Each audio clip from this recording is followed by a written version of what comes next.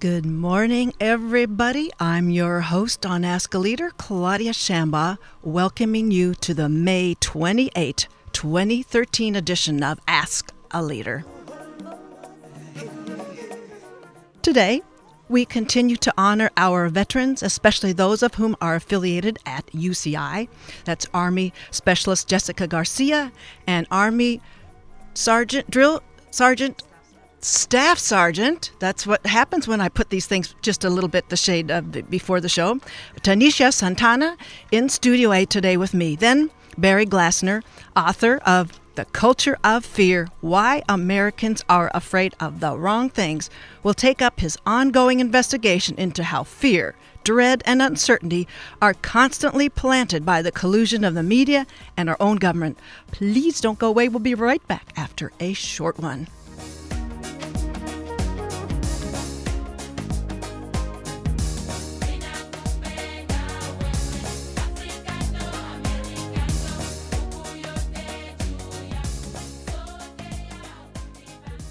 Everybody, thank you for staying with us. My first guests joining me in Studio A are Army Specialist, I'm going to make sure I've got there it is, my little mic, Army Specialist Jessica Garcia and Army Sergeant Tanisha Santana. Joining at the age of 18, Tanisha Santana has served the U.S. Army for 8 years. Out of those 8 years, she was fortunate never to have served in either Iraq or Afghanistan. She was originally from Missouri and has lived in California with her daughter for almost 7 years now.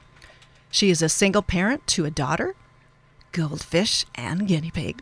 Tanisha's major is sociology. She plans to attend graduate school in order to receive a license in social work and would love to one day have her own practice. We'll hang the shingle here right now and ahead of that certification to provide counseling and therapy. Hailing from Santa Ana and afterward attending Saddleback High School, Jessica Garcia joined the Army in December 2005 when she was 19 years old. Her MOS, and boy, do I want these alphabet soups to get distilled for us. Her MOS was, actually, I'm going to let her do that. Her MOS? It's a 35 mic, human intelligence collector, basically an interrogator. Okay, interrogator. I wasn't sure if that was a firearm. Okay. In January 2006, she was assigned to the 572nd MICO 5th Combat Brigade's 2nd Infantry. What's the MICO stand for? It's MICO. Military Intelligence Company. Okay, all right. So, see, they've already maxed out beyond my capacity and cognitive skills. From there, she was attached to Bravo Company 117 Field Artillery. Her squad was attached to the artillery battalion, and from there, each soldier was then sent to the companies and battalion. She'll explain that, I hope. When they did field training for 3 weeks at a time, she was the only female among 120 or more men. And over a year, the Bravo Company acclimated to her, eventually treating her like one of the guys. I think that might be a safer way if they treated like one of the guys.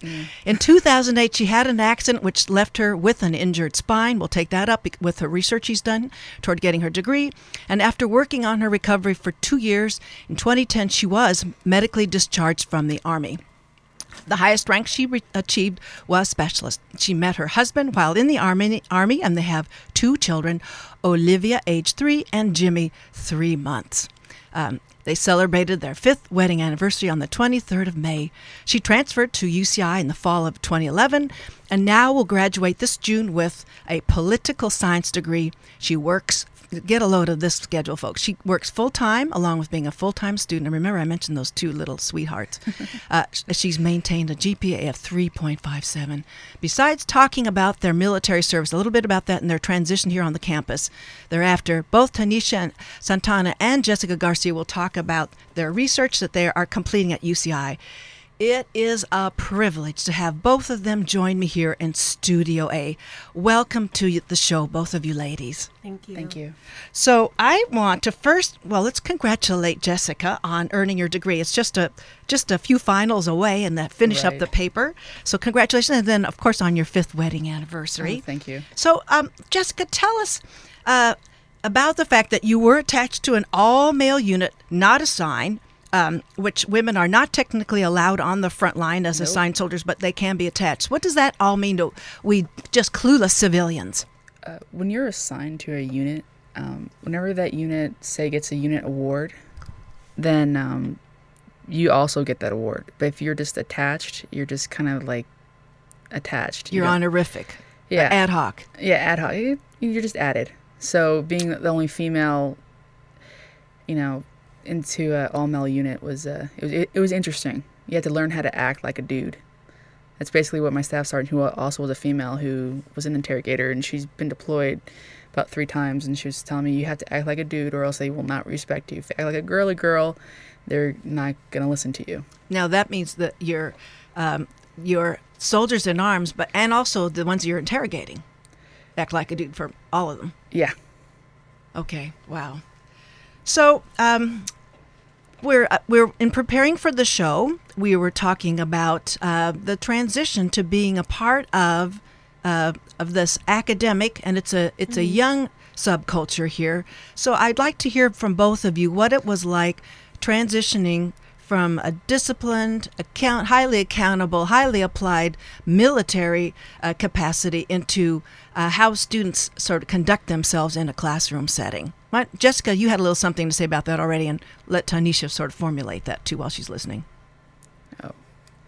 I don't know. When I first started, I went to OCC, and I would show up and sit down in the front seat, listen to what the professor had to say, and leave. I would never stay behind and talk to any of the students.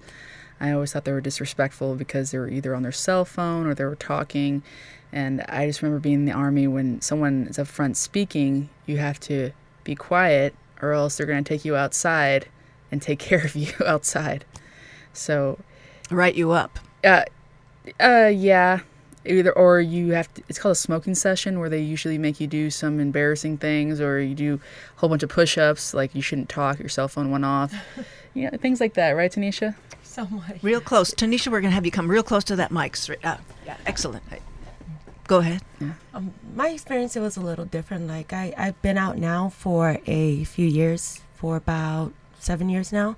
So when I first started going to college and everything, when I got out, there were a lot of adult learners. Yes. It's diverse population in community college. So you get used to it. It's like you paying your way in to go into school. You're used to it. Then transferring here, it's not as bad. I started here during the summer session, so I got to befriend a lot of the students here, and I get along with them today. We're good friends. We hang out, and it wasn't a big problem for me. I do notice there are some students, like in my classes now, that I just want to turn around and say, shut up. Smack them. Right. You've got a nice, hard military form smack, but yeah. Wow. Yeah. But I haven't had a problem with students being loud and obnoxious too much. It's been easy going. And Jessica, you were saying that you knew that they know who the military returnee is in the classroom. Usually students. I can tell. You can tell. Maybe they don't tell. Maybe they can't tell because they're probably not paying attention. But usually, if you're a veteran, you can tell who other veterans are in the classroom. An interrogator's going to read a lot more cues than a civilian anyway, correct? That's probably true. Wow. So there's a lot to cover in. I don't know if you want to say some more about that. I don't know that is the Veteran Services working for you in making that transition, getting you more in touch with your peers, your veteran peers on the campus. We can talk about that before we pile into all this wonderful research that you've done. The Veteran Services Office has helped out so much, just getting to know the new friends, and I worked in the office, so good. It was pretty cool. I got to reach out and pull a lot of the quiet students in, because you do have a lot of the vets. They come in, they just get their paperwork done. They don't want to really communicate with others. But I'm very sociable, so it's easy for people to come up to me or I'll make you talk. Okay. And it's a good environment just for them to get to know each other. And we also started the Veterans Fraternity, Alpha Psi Omega. Yep. And that's been a good environment also, getting vets to become a little familiar with the campus and having a social group, a social network on the campus as well. It's building community. Yeah. Building community and sharing resources, attaching and integrating into that larger sort of campus society, that kind of a thing. And I'm kind of curious because I know undergrads don't get how much of a resource they have in faculty. Those office hours are for real, but they underestimate how accessible a faculty might be and how much the faculty is willing to give up those. Those hours are posted for a reason. Right. In your military sorts of frames of reference, are you more readily, do you think, inclined to take up the faculty on those kinds of offers of resources? I do go to office hours with the classes that are my major. In the beginning, I didn't, and I think within my third quarter here, I found them very useful because even if you don't have questions, I find you can just go chit chat and get to know the professor that you're working with, and it helps you out. It actually helps you out. But a lot of vets and even a lot of students, you're so busy, you don't take the time to go to office hours to, I guess, get a better understanding of what you would need to know. You feel like you've got to be ready with a real directed question before going in. Right. Yes, Jessica? I don't know, having kids and everything, I always made sure the first day in class, the professor knew who I was and where I come from. Because my husband's still in the National Guard. In fact, I just dropped him off at 3 o'clock in the morning. Yes, that's right. To go for a 3-week training in Candace. So right now I'm left with, 2 kids, and my son is teething. Oh, teething. We already talked about the full-time job, Yeah. and you want to get your degree. You're going to get the degree. And This this is so much multitasking. I'm ready to explode thinking about that. It's okay. It's a lot. Yeah. I did the same thing before. I would work 40 hours a week at my job, try to find a babysitter for my daughter, daycare, everything, drop her off almost as soon as I picked her up from school, and go to class at night just to finish, and it gets a little hectic. It does. There's no sleep. There really isn't. No. You two are exquisite here, right with me in the just exuding all this can-do and a whole flair. For those of you who have just joined us, you're listening to KUCI 88.9 FM, streaming all over the world, wherever we have bases on KUCI.org. And my guests are Army Specialist Jessica Garcia and Sergeant Tanisha Santana. They are both now discharged from the Army, as they've talked about. And it is time, folks, that we move in directly with all the time remaining on the research papers that they're completing at this final quarter here. We'll start with Jessica, who's been doing some studying, investigating healthcare for veteran women over the years, that is from Vietnam to the present. And as you say, Jessica, women have become the fastest growing segment of new users. What kinds of improvements does the military need to make to accommodate them? Well, right now they actually are doing it right now. They're trying to play catch up. In fact, they didn't start doing statistics on women veterans until 1980 census.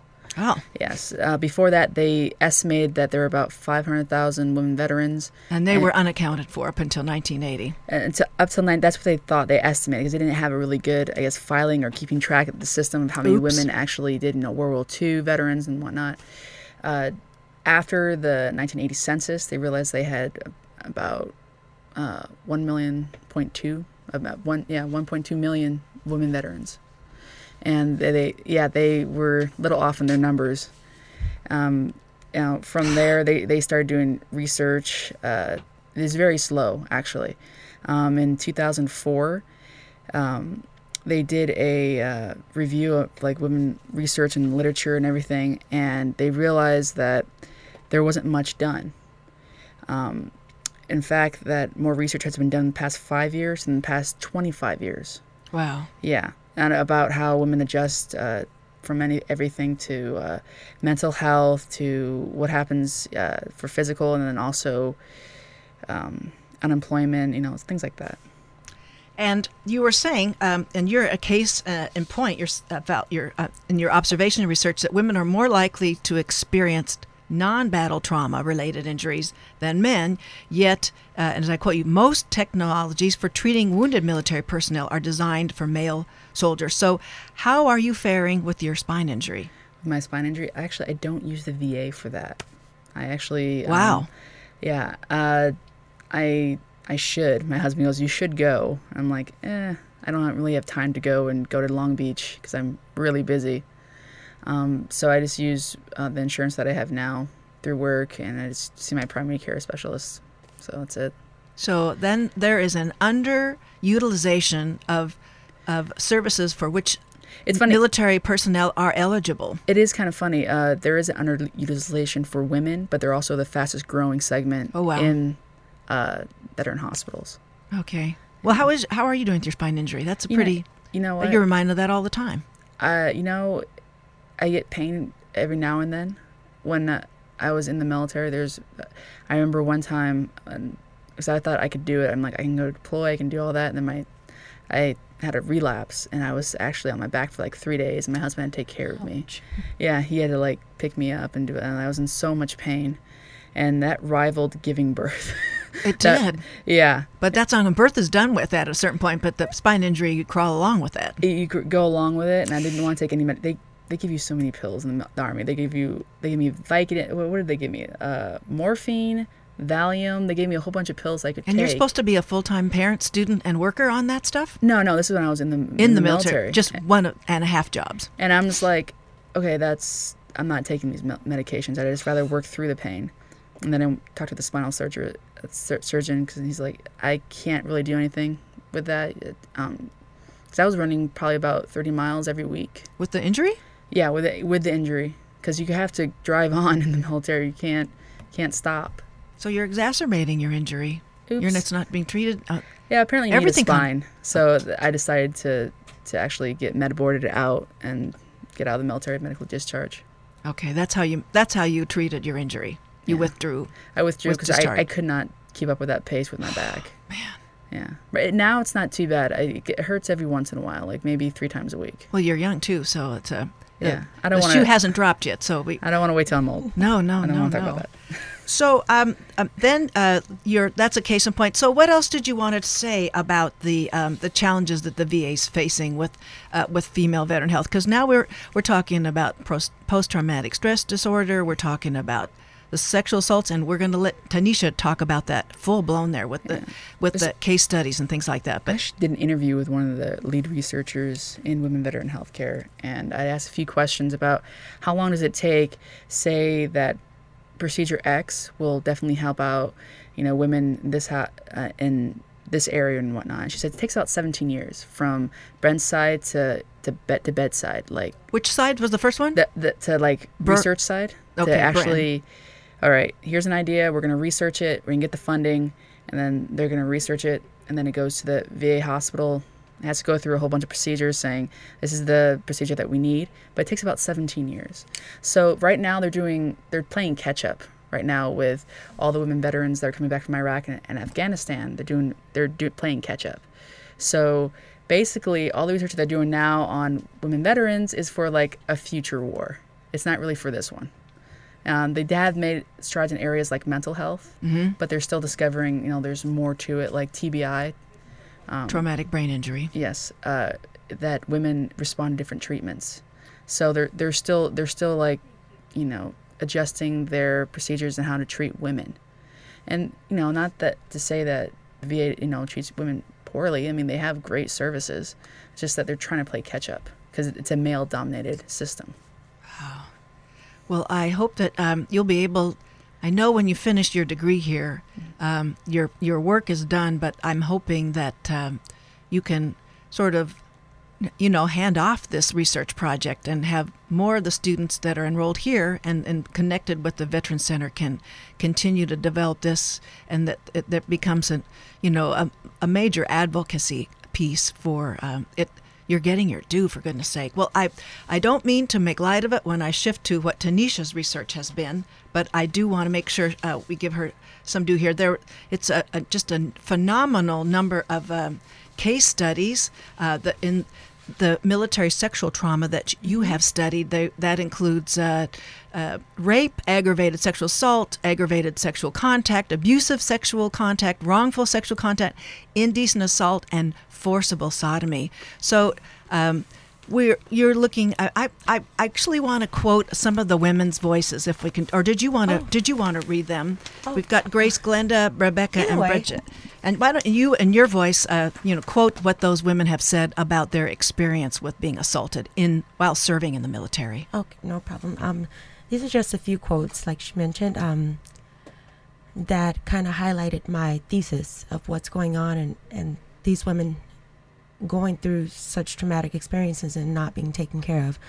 From Grace, you hear, we would drive past male soldiers on the base and they made hand signals for different sexual things that they wanted to do to someone.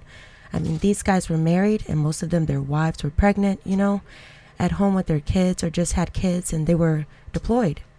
But, they did it even more when I would say, you need to stop. And then I brought it up to my superiors. I was like, this needs to stop. This is just getting ridiculous. And it went on and even worse. And they did nothing. They did absolutely nothing.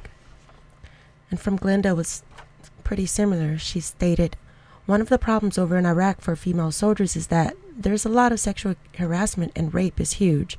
And it does not matter if you're 18 or 58. It doesn't matter. Women serving over there don't have to be worried about enemy fire. They have to be worried about the guy that's next to them, that's supposed to be protecting and taking care of them. And a lot of times he becomes like public enemy number one for them. And for Rebecca, she stated, Rebecca was a former Army sergeant. She sought help from a chaplain, which is like a priest, a pastor in the military, right, after she was raped by a fellow service member in Afghanistan in 2007. The chaplain told her the rape was God's will and that God was trying to get her attention so that she would go back to church. 6 months later, when pictures of her taken during the rape surfaced online, she decided to report it. After a humiliating series of interviews about the incident, the rapist's chain of command refused to pursue charges and subsequently closed the case. Rebecca, she felt that the military criminal justice system is broken, and it's true, it is broken. And Jessica's nodding her head for those of you who can't get that visual cue here. Yes, go ahead, Tanisha. And from Bridget, Bridget McCoy, she was raped on her first military assignment 2 weeks before her 19th birthday. And that's when a lot of soldiers joined the military right after high school. So later that year, she was raped by another soldier in her unit. Then came sexual harassment by 2 officers, which you would go to who you report if you were raped. The top of your chain command. And including one who requested that she be moved to work directly for him. So she testified before lawyers, and the former Army specialist described the anguish and entrapment she felt and the horror of the ordeal that followed.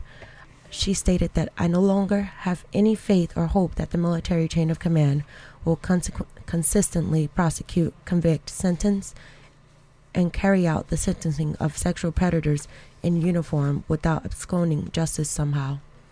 And it's remarkable that the percentage of women in the military, a higher percentage of them are being assaulted than in the civilian population. Right. And conversely, a higher percentage of civilian cases are being litigated than are in the military. So it's sort of a double-edged insult in justice being met and trauma carrying on. So I don't know if you have any reason for feeling that help is on the way with what Secretary of Defense Chuck Hagel is saying.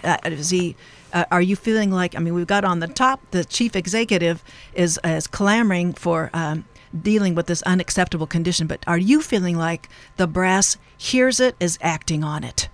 I feel that it's more of a cultural problem now, and it's gone so far out of hand, it's kind of hard to stop because they've implemented things to stop this for a while. They have the Sharps program. Little brochures and manuals laying all over the place. Exactly. But operationalizing that is a whole heady other project. Exactly. Yeah. But I don't know if you heard of The Invisible War. Yes, that's required viewing. I still haven't seen it myself, but so you're signing on to that being required viewing. Right. It's a great documentary to watch. But it's really sad how they highlight all of these stories, what's going on. But in the documentary, they point out, pretty much saying it's up to the woman to protect herself. You need to carry your battle buddy. You need to watch behind you. You need to make sure you go out when it's lit. It's still kind of pointing the finger that it's your fault if you don't follow these rules. You're asking for it. Yes. Yeah. So it's, When I That's asked, what you're taught basically. Oh, wow. I remember being put in a room with This is other Jessica. female hmm soldiers who were, high rank staff sergeants, and they're telling, like, look, it's almost like your fault. If you're dumb enough to go to a party where there's mostly men, it's your fault. If you're dumb enough to drink around men and you're alone and you don't have anybody else with you, it's your fault. And you always have to watch your back. And that's one of the things. I always kept a knife on me. It's one thing I always did. It's one mental thing. It's like I always need a knife on me. So yeah, when I came out of the military, I'm like, I don't have a knife on me. I feel odd. Do you still feel like you need one now? Uh, Still inclined? you know what? Because I was wondering how. not in this space, Not hopefully. in this space. Oh, right. Well, and I thought it was really interesting that I approached a logistics officer in the Air Force around 2009, and she was adamant there is no sexual assault occurring, and I'm just wondering. There and are some and women that it just feel that way. depends on perhaps the place and the assignment and all She's that. an officer for one thing. An officer, and maybe And she's in the Air Force. Air Force and logistics. She's not in the trenches where maybe there's that culture is more sort of jacked You up. were logistics. Yeah, How was that's it? logistics. Yeah. But it's my study also involved soldiers from Israel, as you've seen. And Yes, right. There was a female colonel, stated the exact same thing about the Israeli army. Oh, there's no problem. Everything's fine here. It's not as bad as the U.S. There are small instances, so it's still kind of covered up. Okay, You there, know, women, like here. Exactly. And women officers, they have to watch out for their rank as well. They're friends with other officers. It's a very enclosed environment, and it's very protected. And it's a lot of women, they have no justice. And it's not only the women, it's also men that are getting raped as well. Yes. Yeah. A lot of the studies, I went through over 800 studies reading detailed cases, and there was a guy, he was a private, he was raped by, well, he wasn't raped, but he was sodomized with a broomstick. That's still rape. Right. Yes. by his E6 NCO and also another sergeant. And they said, because you were a snitch, they did that to him. So, and also one case I had, there was an officer, an E6 and an E3. They all ganged up and they raped a private. So it's like, if you can't trust your officers and your NCOs, or you can't really trust any of the men, because even the lower enlisted men are ganging up with the higher enlisted men, and they're raping lower enlisted together.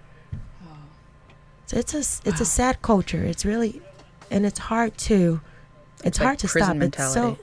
right. Yeah. And I just want to, as we're wrapping up, this sort of double victimization, first by the perpetrator and then by the system. And so you can't win for all the losing going on here. So I'm just hoping.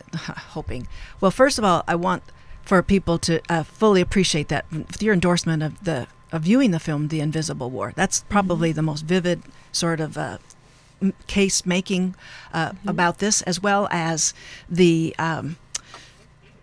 actual stories. that the brass itself really summons up, the responsibility for addressing how much victimization is going on. That you can't build a military on this kind of corrupting culture and assailing culture inside, when women have so much to offer in this to fully broaden what services the military renders. Yes, Jessica. Let me give you an example. When I went to the field artillery unit, I would talk to people who are E7s who've been in for about 20 years, or maybe E8s. And they said, you are the first female I've ever worked with. And I've been in for 20 years, 15 years, 12 years. They've never worked with a female before me. And I was really shocked. Right. Because it's all about the culture in the military. If you're an all-male unit, that's an all-male unit. They might see, when they go to the PX or like to the exchange, they might see a female in uniform, but it's not in their unit. They're not sleeping in the same tent. They're not going out on mission with that. It's that a different female. enterprise, shopping and socializing. Yeah, it's not carrying out combat. Exactly. So, I was really shocked when I was with that unit. Like, you've been in the Army for 15 years. You've never worked with a female. So they would literally look like they were awkward with me. Like, how do I talk to a female? And I'm like, just how you would talk to a male. It's okay. You're the first white person to show up in an Aboriginal culture. Exactly. It was just really, and they would give me the strangest looks on their faces. When I first went in my first 3-week exercise with them, they stared at me. They're like, why is there a female here? They're like, well, we can't do the same thing. Yeah, you can do the same thing in front of me. It's okay. I was married at the time, so I'm like, I've seen a naked man. Trust me. It's funny how they, in the military, like, oh, you can't curse around a female. You can't say anything like that. Well, my unit wasn't like that. I know. I was in an all-male unit pretty much, too, going back and forth, because I worked in logistics. So logistics, you're pretty much going to have females running the supply, and I was in all black. They call them men in black, because I was in an infantry unit attached to them, but I worked in a motor pool with just mechanics, and it is an awkward environment. You deal with a lot of cat calls, a lot of harassment, a lot of guys that feel since there are very limited females, they're entitled to haze you all the time. Right, and they feel like it's a competition, like, oh, she's the only female here. Let's see who can get to her. Let's see who she'll pick. So it's a very masculine, hyper-masculine environment where they're competing against each other, and that it ends up to them doing anything, and they think it's okay. They think you mean like that. It's corroborated. It is anything, as you list in your research. Right. Well, I want to, the takeaway message is, every veteran, every woman veteran needs all the support that we can muster. There is the website is on the campus is www.veteran.uci.edu. You can follow also what's going on their Facebook page, UC Irvine Services, and I want, whenever you find a veteran, a female veteran, I want all of you to be able to approach them. Ask them their story with respect, and know that there's some things that are not permitted to be asked, but take that veteran's cue about what is permitted, ask them respectfully, and be sure by the time you finished engaging in this encounter that you honor the sacrifice that they have made and the sacrifices. So I want to thank Jessica Garcia and Tanisha Santana Santana here today.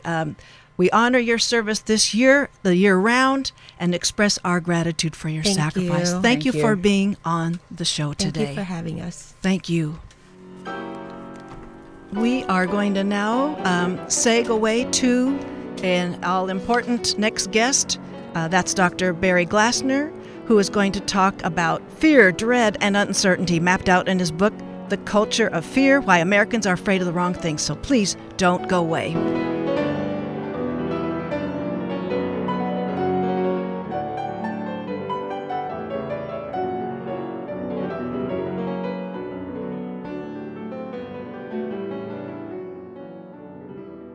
Thank you, everybody, for joining us here on Ask a Leader. Welcome back to the second half of the show. We just heard from, as I said, the women veterans, but now we're going to move into our second part. Dr. Barry Glassner, president of Lewis and Clark College in Portland, Oregon, and previously executive vice provost and professor of sociology at USC. While an undergraduate, Barry Glassner was a journalist and editor for ABC Radio News at Northwestern University. Dr. Glassner went on to earn master's and doctorate degrees from Washington University in St. Louis. Among the 10 books that he co-authored is The Culture of Fear, Why Americans Are Afraid of the Wrong Things, released originally in 1999 with an updated edition issued in 2010, which is going to be the focus of today's interview. The book was a national bestseller and was named a Best Book of the Year by Knight Ridder newspapers and by the LA Times Book Review. Whether you've already digested this book or you've seen Barry Glassner's articles and commentaries, right where subject matters belongs, you have in the media, the New York Times, the Wall Street Journal, LA Times, as well as in scholar reviews, the Chronicle of Higher Education, along with the major publications in his field of sociology, the American Sociological Review, American Journal of Psychiatry, among others. He comes to us today from Seattle, Washington. Welcome to Ask a Leader, Dr. Glassner. Are you there? Welcome to Ask a Leader, Dr. Glassner. Thank you for inviting me. I just gave your review. I didn't see my panel light up, but I just introduced you with your heady background in sociology and how far the culture of fear has been reviewed and appraised and appreciated. So first, I must say how glad I am that you've published your own thinking. The ironies are painful to swallow in all the cases that you cite. The pathologies are invariably more complex than they are portrayed, for sure. I think you're right. So, and you talk about how, and I really, as I say, I've savored so many passages in it, and I'm going to quote you on how you talk about how fear is compounded. You say, and I quote, "In tracing the history of scares several times, I found that they stay around and reproduce themselves the way mosquitoes do, by attaching to whomever is available." And I guess it's happening now since 1999, and even more so since the edition in 2010. The blogosphere and all the other formats have compounded the pounding we're taking with the fear and the dread. Well, I think that's right. And what's particularly paradoxical about this is that Americans continue to live in one of the safest periods in human history. So, that's been true for a long time. And you would think if we live in a very safe period, we wouldn't be so fearful. And yet, by pretty much any indicator you look at, we are. And so what I'm really interested in is how did that come about? Why are there so many of these fears, and why are so many of them unfounded, and who's promoting them, and to what effect? So you mentioned that my book first came out in 1999, and I did an updated edition just about a year and a half, 2 years ago now. That looks at what has remained the same and what has changed post 9/11/2001. And, of course, that event, for any of your listeners who are old enough to remember it vividly, was pretty serious business and legitimately quite frightening. Of course, the attacks in Washington and New York. And then came another very frightening, truly frightening occurrence in the United States. Several years later, the economic downturn that began in 2007. And yet, despite those very real dangers, the kinds of overblown fears and scares that I talked about from the 1990s, and in the book I really trace the history of these, at least the contemporary history or modern history, back to through the 1970s, 1980s, and right. Those scares just continue on. Right. Well, and I guess you could say that the fears, the reaction to 9/11, it was a drain that continued into people maybe taking their mind off the financial influences occurring that led to a balloon bursting. And so it's as you're saying, every drain of our psyches and the fearing perhaps a lesser consequential occurrence is draining us from considering what we really have a capacity and must be addressing that affects us. Well, that's right. And, let's talk for a minute yes. about the terrorism attacks and the way that we've responded to those. And you're right, there's been a lot of attention. Now, there's deserved attention by those agencies and public officials that need to protect the country. I wouldn't minimize that at all. Not to, no. But let's look at what happened, right? So we've had one major successful attack in this country that was organized, externally and pulled off successfully. Some would argue that there's some elements of that in the recent attack in Boston. I don't think that's clear yet, but everybody can agree that we've certainly had a very major one now quite a while ago in September 11, 2001. Well, when that happened, at first, the estimates of the loss of life were about as high as 50,000 in a lot of the reports, and that was not unreasonable given what was going on.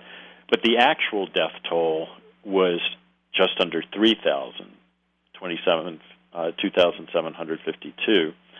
Now, then what followed from that? Well, what followed from that was a continual, just unending fear campaign that was led by a whole variety of groups, primarily within the media and the government and the White House during that presidential administration.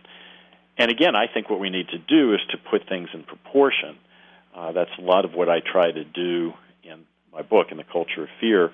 And if we do that, that year, 2001, of course, was the worst for attacks certainly in the U.S., terrorist attacks so far, fortunately. And yet worldwide that year, 2001, there were 3,547 deaths. Well, now, again, I want to emphasize I don't minimize the importance of that or the need to protect the country, but about the same number of Americans died that year from drowning. About 3 times as many died that year from gun-related homicides. That's just the homicides, never mind the suicides. And about 5 times as many in 2001 died in alcohol-related motor vehicle accidents. So, we've got to put things in proportion, and why do we need to do that? Okay, we need to do that to calm ourselves down, partly, but we also need to do it so that we spend our own emotional energy, our own financial resources, and much more importantly, our national energy, our collective resources in ways that protect us best. And I guess what it goes in your next edition, and I think you're sort of plagued with an obligation to keep putting out new editions as things occur, that while we're juggling which kind of X-ray machine to put in the airports, we've got an interstate bridge that's collapsed north of Seattle. Our infrastructure is not being attended to while while the security sector is just proliferating, like I want to say and emphasize, like crazy. Well, that's right, and whether we can do both and how we do both is an important question. But we certainly are going to need to do that. When we don't invest in safety measures and in the kinds of basic infrastructure that you're talking about, like roads and bridges and so forth, we put ourselves at much greater risk as a society. The more that we take our attention away from those kinds of things, the worse off we're going to be. Another key area that I talk about a lot in the book is healthcare. And by the declining public investments in healthcare, and fortunately there's been some turnaround with the current presidential administration, but in many ways the availability of healthcare has been terrible for many sectors of the public for quite a while. For many generations, right. Right. And every dollar that's invested wisely in preventive health care or in non-emergency treatment has tremendous benefits. Right. Oh, and so where to start with all of this material? So I Well, I'm going to use another example that's going to be in your next edition is the congressional obsession with the IRS sorting out the massive applications and applying for the rules in the 501c4, while huge corporations are avoiding altogether their tax responsibilities. So it's sort of like we keep the leadership in the House is pointing to this hamster wheel of smaller expenditures and smaller consequences of the IRS management here versus where, Apple ought to be anteing up a whole lot more for our federal treasury. If I figured out it's about that there's a shift that the household income taxes are 8 times larger than the share of corporate income taxes in the federal treasury. That's so backwards. Yeah, I haven't looked at that one. One thing I do, I'm an academic and and a researcher. So until I know we're able to know enough about a particular event or circumstance, I don't say a lot about it. So we'll see where that current one goes. What's certainly true, what I think we can say without question, is that further distrust, the promotion of further distrust and scaremongering about tax agencies isn't going to benefit us very much. And this time, it's being done by conservatives or the right. It's often done by liberals and the left. So, it's kind of across the board. It makes for a pretty thankless job by those who need to collect the revenues. Certainly. And, I think in each of these cases, we need to treat seriously what kind of position we're putting those sorts of people who do that kind of work in. But I'm particularly concerned about, again, the really small dangers that are blown way out of proportion, and how we miss the big ones. Right, we are. And so what I would say about the example you were just giving is it's an example of a way that a lot of attention goes in the wrong direction, and it's what I like to call misdirection. Yes, misdirection, and there's anecdotes. Oh, misdirection, and I'm trying to figure where else. An anecdote and the use of anecdotes in place of actual trends. Correct. And those are, from my research, I would suggest that those are the two major techniques, or certainly two of the few major techniques that fearmongers use, whether they're politicians, media, advocacy groups, advertisers, that are used very effectively, very consistently.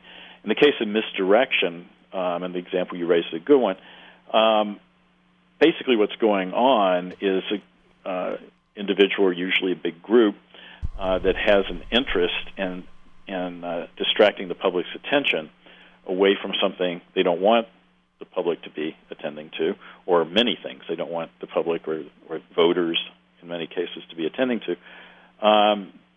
They misdirect the attention. The term itself is a magician's term.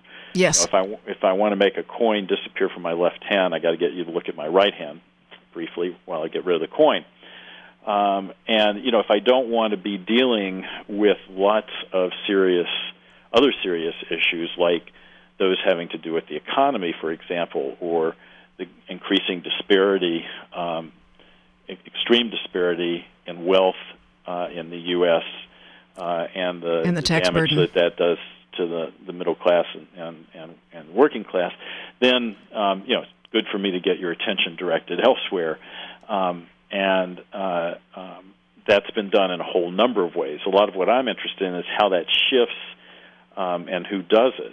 So, it changes frequently enough that especially younger people don't remember even what the last trick was, right? So, correct. And most of the time in the 20th century, the misdirection was to crimes by young people. Certainly in the 1970s and 80s and 90s, that was the case, where especially young males, and even more so young males of color, were the focus of attention for every ill, and then for a while, so were young women, specifically pregnant teenagers. Pregnant teenagers, single mothers, and anti-Semitic African males. I mean, you have them all in there, and great examples. And I just want, for anybody who's just joined us on Ask a Leader, my guest is Dr. Barry Glassner, author, sociologist, and currently president of Lewis and Clark College. He's the author of The Culture of Fear, Why Americans Are Afraid of the Wrong Things, here on Ask a Leader, 88.9 FM in Irvine, streaming all over the world on www.kuci.org. And we're talking about who was vilified in the 70s and the 80s to sort of the trick over there to divert attention from what's going on, what's ailing in delivery of health care, in redistribution of wealth, in the quality of and access of universal access to education and that kind of thing. And it really, it was a huge drain. And I want to ask, has the anti-Islamic sentiment replaced some of those dreads of those other demographic segments that you talked about in the 70s and the 80s? Yeah, I think what's been really interesting and significant in that is the group that was demonized during the earlier period, during the 90s in particular, were these young males from the U.S.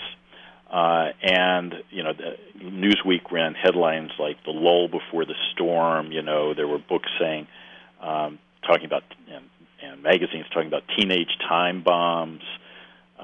You may remember William Bennett, the former Secretary of Education, who now seems to make his living as a full-time moralizer. And at one point in the late 90s, he proclaimed that America's cities were going to be victimized by what he called a paradigm-shattering wave of ultra-violent, morally vacuous young people, some called the super predators. Wow. Well, those people didn't come and weren't going to come. So then what happened, right? Just a few years later, we have 9/11 in 2001, right? And suddenly the whole story changes, the narrative changes. And the way I would describe these two different ones was, first we had what you might call a sick society story, right? This was the notion that American society was sick, it was collapsing from within. William Bennett and others were big proponents of that. Then comes the attack, and that story no longer works, right? You can't go to war, or multiple wars, and talk about heroic soldiers and young people going off to fight and so forth, when you're also calling them sick and perverted. So, the story changed. And what happened was, of course, it changes now to external enemies who are, again, young, typically men, right? Young men of color, in this case, from other countries, right? Right. So the storyline is not all that different in certain ways, but very different in other ways. And it's important to understand, especially for the current generation that's in college and a little older than that, and especially those who are now in high school, they're getting a break, most of them. They're not being demonized the way the previous generation was. And so, there's a shift, right? The caricature has shifted. Yeah. And they're not getting a break in other ways because there's been a disinvestment in education, right? Massive. But in certain ways, it's a great advantage not to be the focus of this fear-mongering. Well, I hate to say this, our time is about nil at this point, but what I wanted to do was just make the last question. I had so many, many more, but I wanted to know if this culture of fear is an American phenomenon, or, I see how our media sort of techniques are bleeding into the media in other countries, but is this just an American kind of a thing, or from your training as a sociological academic? Yeah, so I study American society, and I'm not an expert on others, but I can tell you my book has been very well received and translated into a bunch of languages elsewhere, and so I get a lot of mail and so forth suggesting that in some places the story is similar to here. One big difference here, though, is the nature of the media. You don't have the kind of cable news really anywhere else in the world, and you don't have the kind of local news coverage.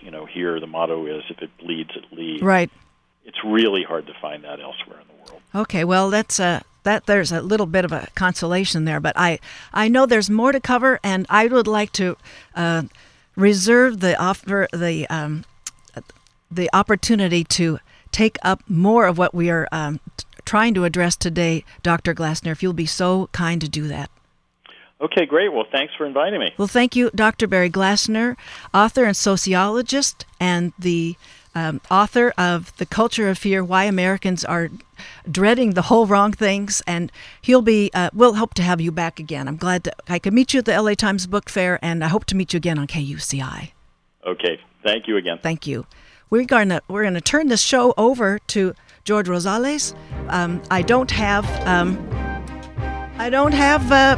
time for any announcements, but I will bring you George Rosales next week. We're going to have on the show a celebration of the 100th anniversary of Stravinsky's Rite of Spring, taking it up with Lisa Noggle and John Crawford in the dance department. And then in the second half will be Dr. Justin Lin, Rehab and Revive Physical Therapy, to set us straight about that increasingly famous 7-minute workout. Stay tuned. Thank you for listening.